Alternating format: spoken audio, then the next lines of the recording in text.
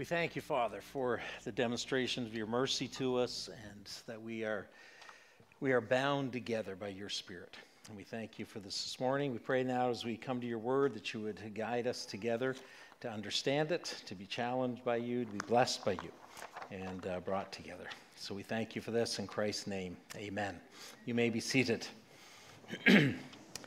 We're continuing on our studies in the letter to the Thessalonians, the first one. Today we're into chapter 2, verse 17 and following, if you want to look that up in your Bibles at this point and get ready for that. I just want to talk a little bit about this passage this morning and, in a sense, just why we're there, but I think why it's significant for today to be there.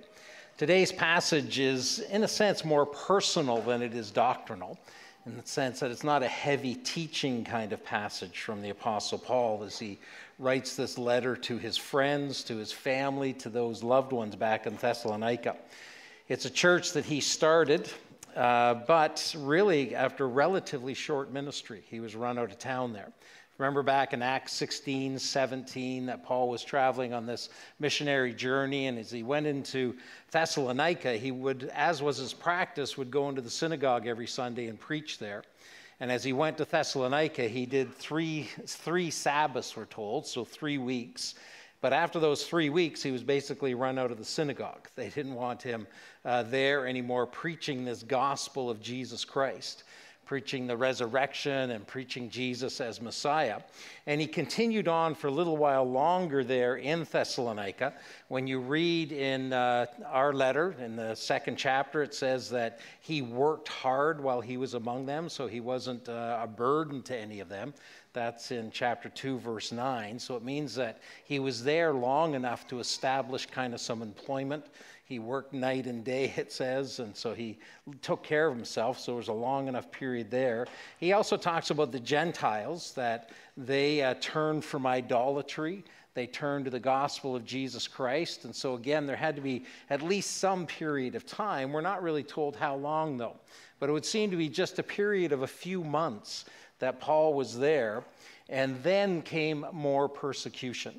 And we're told that the city elders, they rose up against him, and there was that kind of, we see it a couple times in Acts, where the city almost riots, and they gather together, and they just say, we've had enough of this new message. And in this case, Paul and Silas were hidden, and Jason, whose home they were in, was pulled up before the council, and he was arrested. He has to post a bond to be released, and kind of making, those promises, or at least the recommendation that this be preached no longer. And the church gets Paul and Silas out of Thessalonica. So just a very short period of time, about 3 months, maybe 2 or 3 months at the most, that Paul was actually there in Thessalonica. And then in these missionary journeys, about 3 months later, Paul has made his way up to Athens. Athens was a difficult ministry for Paul as well. And as he was there, Timothy, who had been traveling, comes back to Athens, and Paul is worried about the church in Thessalonica. He's worried now that, 6 months or so has maybe gone by since he first started there. And he immediately sends Timothy back to Thessalonica. We'll read about that in our passage today. And he goes back and he says, Timothy, I want you to go and encourage and strengthen the church. And meanwhile, Paul moves on to Corinth, and he spends about 18 months there, we're told, in a very prosperous ministry in the book of Corinth. And Timothy now has gone back to Thessalonica, and then he makes his way back and joins Paul finally in Corinth.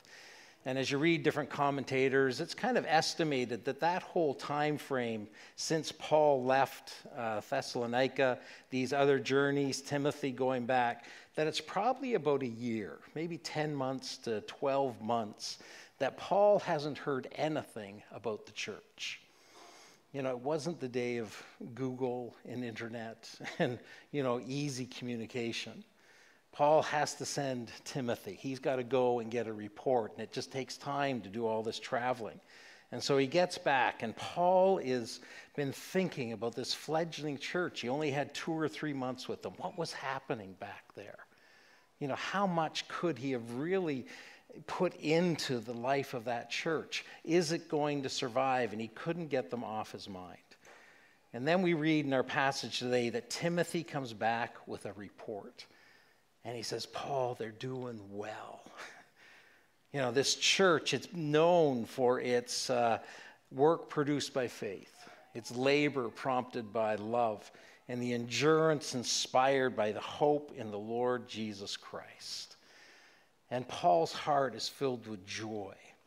His heart is just kind of overwhelmed and blossoms into this letter. In fact, when he hears this news from Timothy, it seems that he immediately sits down and begins to pen this letter to them. And he starts writing back to them. Now, as you read the letter, you also see there are some gaps. There are some things that are going on back in Thessalonica. One of those things is that their understanding of the second coming of Jesus has really upset them in a number of ways. In chapter 4, we're going to read that they're very concerned about people that have died in their church, and Jesus has not yet come back. They're wondering what's happened to them. Are they going to miss out on the glory? They're going to miss out on all that is promised with Jesus' return.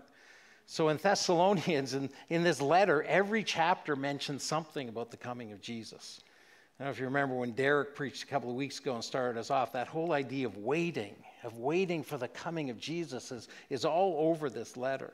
And so Paul's writing to correct some of that. They're also concerned about Paul and about the sufferings that he's going through. Some, it would seem, are also kind of, I don't know if it's upset, it's not said that directly, but they're just wondering, how come he never came back?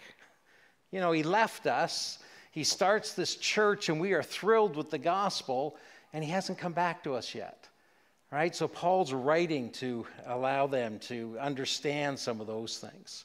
So while they're in this period, they're waiting for the return of Jesus.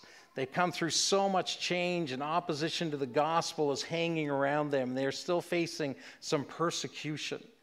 And Paul writes in this section of this letter, his heart is just this incredible mix of joy to hear how well they're doing, but also concern for them. And it all kind of comes out in this section. And it's interesting to me because we planned kind of series a few months ago.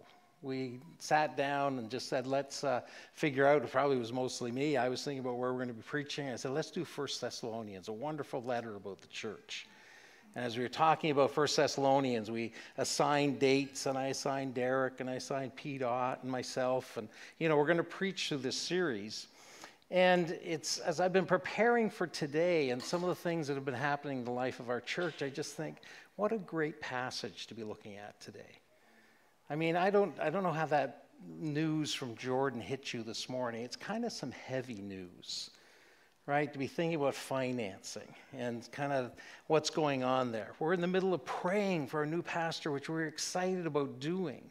And you kind of feel like, oh, okay, you know, is this a bit of a bump that we've hit? What's going to happen in this? I think as you look around the room this morning, you can't help but feel and notice we are down in numbers. We miss a lot of students, right? This room has been packed for the last several months, and that can kind of feel like, oh, you know, what's happened? Are we kind of losing ground here? No, it's just students have to go home at some point. Right? They can't live here forever. You know, they're in housing. I heard that Redeemer students, after the last exam, they've got 24 hours to get out of residence. Is that right, Redeemer students? Right? They just said, hey, you're done, go. I think it must be because they say no parties. We don't want you hanging around too long. I don't know what it is at Mac and Mohawk and all that, but, you know, students have other lives that they go to. We've been blessed in a vitality that's in this room, and we're a little emptier. And sometimes that can just lead. And as I was just looking at this section, I just thought, what a great section for us to just kind of ruminate on a little bit together this morning. About a church that is so deeply loved by Paul, and it really identifies in a lot of ways what church is about. And yet they're facing some struggles, and they need some encouragement. And so as we look at this section, it is just that sense. I want us to just kind of ruminate. And we'd already planned that at communion today, we were going to spend a little longer in communion and do some praying together. And that was just because the elders in this whole process that we're in just said, and this was way back in January, said, we're going to stop more Sundays and spend longer together in family prayer. And I thought, what a good Sunday to do that, right? And God just seems to orchestrate these things. So as we listen to the passage this morning, there's 3 themes that I really want you to listen for. So I'm going to read chapters 2:17 through chapter 3:13, really the whole chapter. And as I read that, there's 3 themes. There's family, there's struggles, and there's exhortation. So as I read this passage, and as you read it along with me, I want you to listen to the intense emotion of Paul in his writing. That sense of his feeling of family with this church. But also notice the words of struggle. Satan is interfering, he says. And there's trial, there's persecution taking place. But then also listen for the exhortation. There's hope, there's encouragement, there's correction. In fact, it's interesting. Paul writes in kind of 3 nice chunks, 3 sections, and each section has something to say about family, something to say about struggle, something to say about exhortation. And we're just going to walk through and think about those 3 areas as we look at this chapter this morning. So follow as I read. It'll be on the screens, but good for you to be looking at your scriptures as well. So 1 Thessalonians says this, "But, brothers and sisters, when we were orphaned by being separated from you for a short time, in person, not in thought, out of our intense longing, we made every effort to see you. For we wanted to come to you. Certainly I, Paul, did, again and again, but Satan blocked our way. For what is our hope, our joy, or the crown in which we will glory in the presence of our Lord Jesus when he comes? Is it not you? Indeed, you are our glory and joy. So when we could stand it no longer, we thought it best to be left by ourselves in Athens. We sent Timothy, who is our brother and co-worker in God's service, in spreading the gospel of Christ, to strengthen and encourage you in your faith, so that no one would be unsettled by these trials. For you know quite well that we are destined for them. In fact, when we were with you, we kept telling you that we would be persecuted. And it turned out that way, as you well know. For this reason, when I could stand it no longer, I sent to find out about your faith. I was afraid that in some way the tempter had tempted you and that our labors might have been in vain. But Timothy has just now come to us from you and has brought good news about your faith and love. He has told us that you always have pleasant memories of us and that you long to see us, just as we also long to see you. Therefore, brothers and sisters, in all our distress and persecution, we were encouraged about you because of your faith. For now we really live, since you are standing firm in the Lord. How can we thank God enough for you in return for all the joy we have in the presence of our God because of you? Night and day we pray most earnestly that we may see you again and supply what is lacking in your faith. Let's think about those themes, about family. Do you hear Paul as he is talking about this church and talking to them, writing back to them, just his expressions of the bond that he has with them. You know, that's what church is. In church, we become this new family. In Christ, we have a bond. There is an internal bond that because the Spirit dwells in all who are God's children, that we become his children. And as he writes to them, he says, "But brothers and sisters, when we were orphaned by being separated from you," that word orphaned is an incredibly intense and strong word. When he says that they feel orphaned, he says, other translations say, when we were torn away from you. It's a sense of trauma. It's that sense of separation. And Paul's saying, you know, that in Christ I've had this bond, and it's this internal bond. And it's an eternal bond that we share, but that sense of being torn away from you and the situation that happened, I felt orphaned. And I'm feeling alone now. And he later says on that it's better to be alone and not know what's going on, but I'm alone. And it's out of an intense longing that he wanted to come back and see them. Do you hear that language? How did Paul get that close to a group of people in just a few months? You know, what happened in Thessalonica that Paul is just grieving not being with them back there? You know, it speaks to the incredible ministry that took place there.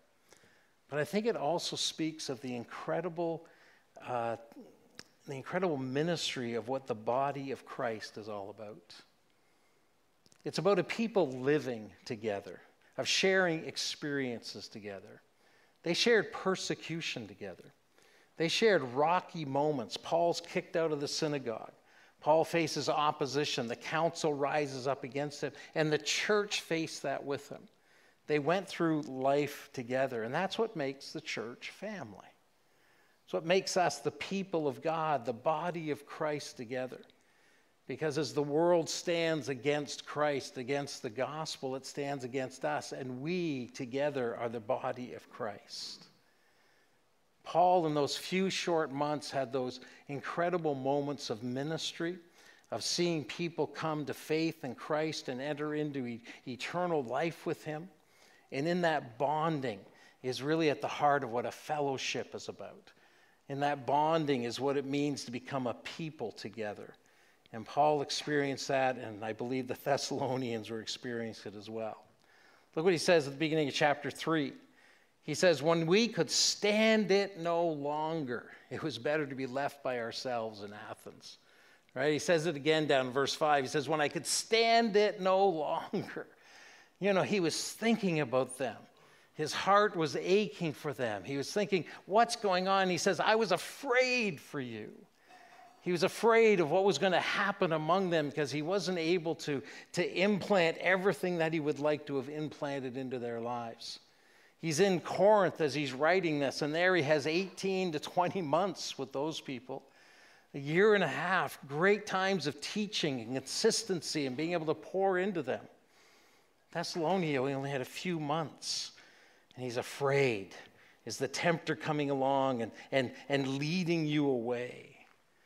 He says, I came to the end of my rope, and it was better for me to send Timothy. And the way he describes Timothy, you know, this co-worker, this valuable assistant to him, said it was better for me to be left alone and send Timothy to you because I needed to know.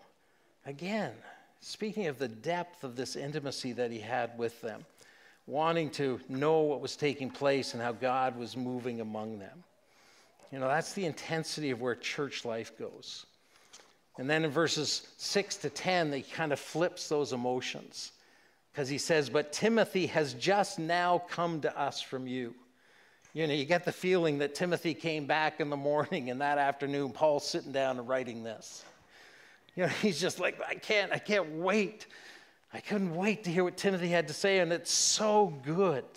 In fact, he says here that he has brought good news about your faith and your love. That word good news is the word gospel. And usually in the New Testament, it's only used of the good news of Jesus Christ, you know, the gospel that is of our salvation. And Paul uses that word here to say the good news. That's how good it was to me that Timothy came back. And he says that we were encouraged by you. And then he says, and now we can really live. That's a great phrase. Paul just says, my life has been reinvigorated. You know, I have a new life again. I was down, I was low, but now I hear this news that you're standing firm in the Lord. And then he says, and how can I thank God enough? How can I thank him enough for you in return for all the joy that I have in the presence of our God because of you? You know, he's rejoicing in who these people are. He's rejoicing in the fellowship that he has with the people. He's rejoicing in the love that he has shared, in the experiences they've shared, rejoicing in what God is doing among them in Christ and seeing them grow up in him. I've been at this church 15 years. And I got to say, what an experience. What a great time it's been to be the privilege of being one of your pastors. of seeing what God is doing among us as a people. Yeah, we've had people come and go in those 15 years, but you're all here this morning, right? And to know a number of your stories. We've had a number of people want to join us in membership over the last several weeks or several months as we've gone through Discover James North. And it's just been cool to know that people want to be a part of this body. People want to join in with what God is doing among us and to fellowship together in these ways. You know, we're big enough now that we don't all know each other really well. You know, when the church was only 25 or 30, everybody knew everybody. As we've grown in numbers, and especially when all the students were here, I know some of us feel overwhelmed because there's just too many new faces to know every week. But what a great experience to know that God's at work among us. People gathering in community groups and hearing stories of how people are joining in more intimate ways and praying for each other, sharing life together. To understand the ministry that's taking place. Kingdom Kids, our basement full this morning again with kids growing up in Christ and anticipating things that are coming this summer among soccer and cross trainers and all those kind of things. It's the ministry that goes on through Hub, through Coffees On. As you know, we have this, Jordan said 150 people through the month come in and make use of our food bank. And we're able to share God's grace and love with these individuals. And though a lot of you don't see that every week, you're a part of it. You're a part of what God's doing in this neighborhood.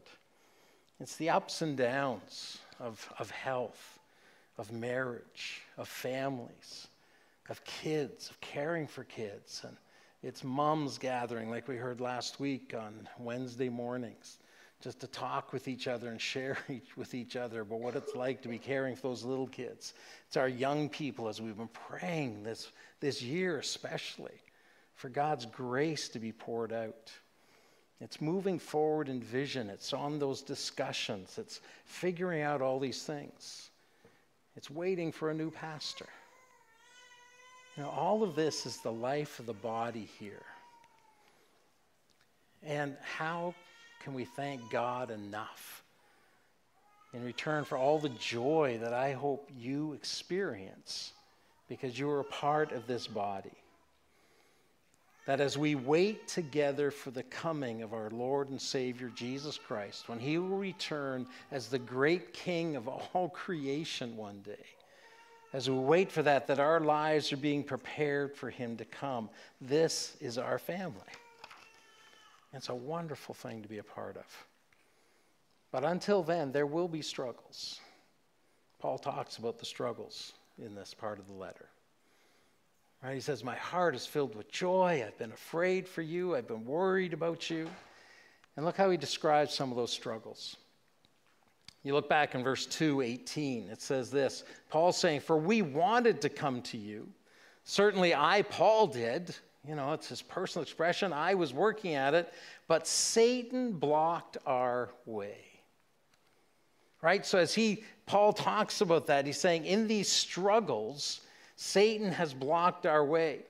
And some of the struggles that we're going to face are those kind of kingdom warfare struggles. Paul gives no details about how Satan, just says, Satan blocked me from coming. You can surmise about it. You can wonder what that means.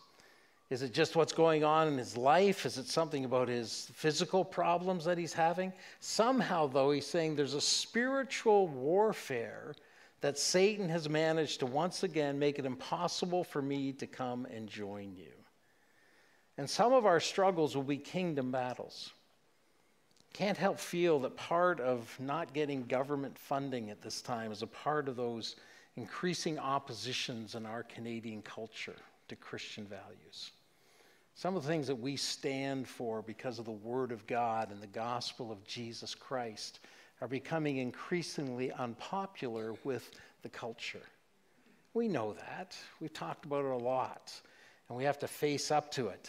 And we don't want to rely on the government for what we do in ministry, But as part of a system of a government that has, opportunities for summer student employment, we feel there's a part that we should be able to get, and they've given it to us for so many years. But this year, as Jordan mentioned, it seems like there's a number of organizations like us. The group Onside that runs our soccer, I can't remember what the number is. They've got I think it's 40 different camps that they were going to run this year, soccer leagues in Ontario. And none of them got that employment funding. And so their organization has got none of the funding. We've heard some other churches and organizations like us haven't got the funding this year. Some churches didn't get the funding last year, and there's probably a move that we won't expect it as much. This year it's kind of hit us because we were expecting it, because we've got it, and we were praying towards it, but we're reshifting now. Is this a kingdom battle? Is Satan kind of stirring things up and blocking our way? What did Paul do when Satan blocked his way? He very simply says, again and again I tried to come. He just kept going. He just kept pressing on. He just kept doing his ministry. He kept just speaking the gospel and proclaiming what was going on. For us, we just keep on doing our ministry. We'll continue to advocate for justice. We'll continue to speak into our culture. And we will continue to be faithful to the things that God has called us to. Another kingdom battle, down chapter 3, verse 5. Paul says, I was afraid that in some way the tempter had tempted you and that our labors might have been in vain. The tempter, Satan again. But a little different angle in this one. I think Satan blocking his ways feels more external. The tempter tempting you feels more internal. Paul was worried that they may have succumbed in some way to those internal battles of spiritual warfare, spiritual strongholds, spiritual woundedness, falling away from the things of God in fear, being distracted, being dismayed. And Paul says, I'm afraid, and I'm sending Timothy to you to assess the situation.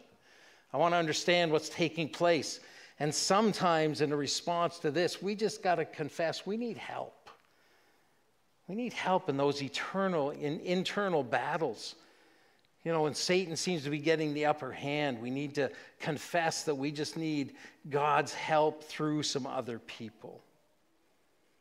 So we face those kind of struggles, some of those external, some of the internal, but there can also just be the very simple thing of eternal opposition or trials. In chapter 3, the first 4 verses, I'll just read it all again because in this context to hear the whole thing. Paul says, when we could stand it no longer, we thought it best to be left by ourselves in Athens.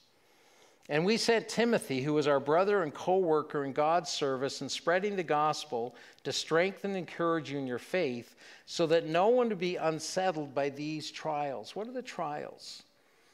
The trials Paul's talking about here are the perceived trials that the Thessalonians have for him, that Paul has faced persecution, that Paul, in having to run from Thessalonica, what was happening with him, and their concern for him. I think it's also the ongoing trials that they face in their own city, the trials that are coming against them. But then notice what he says. He says, for you know quite well that we are destined for them. He says, don't be surprised. Don't be caught off guard that you're going to face opposition, that trials are going to come against. In fact, he says, verse 4, when we were with you, we kept telling you that we would be persecuted. And it turned out that way. I told you so. Right? I said, this is going to come. If you're going to stand for Jesus Christ and his gospel, you're going to cut across the grain of your culture. You're going to cut across the grain of other religions. You're going to cut across the spiritual warfare that takes place in this world. Persecution, opposition, trials will come. Don't be surprised by them. That church was even birthed in opposition, and they're concerned for Paul. So don't be surprised.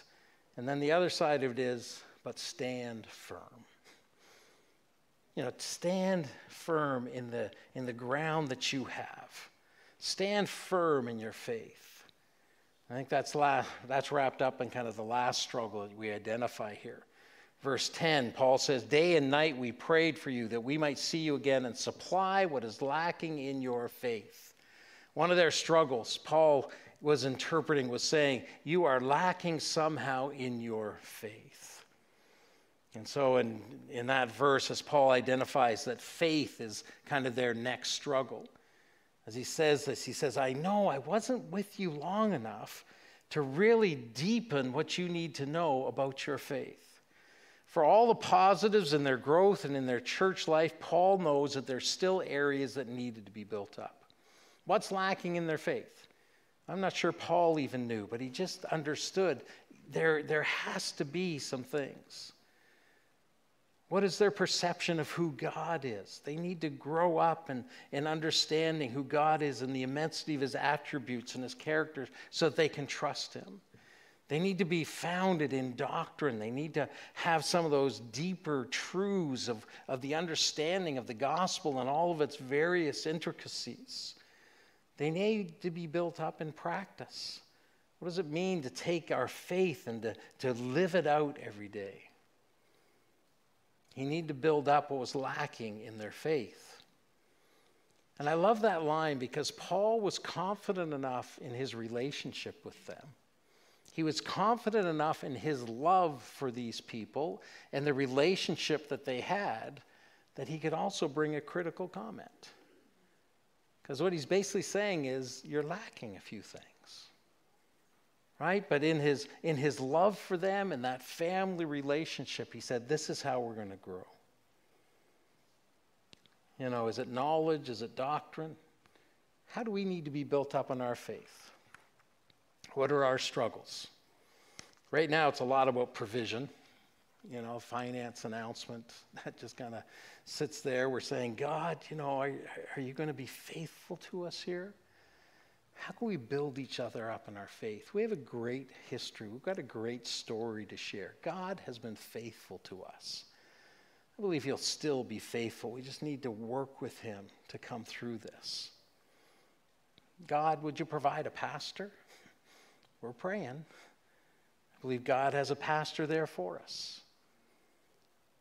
Is Satan blocking us? We need to keep pressing on.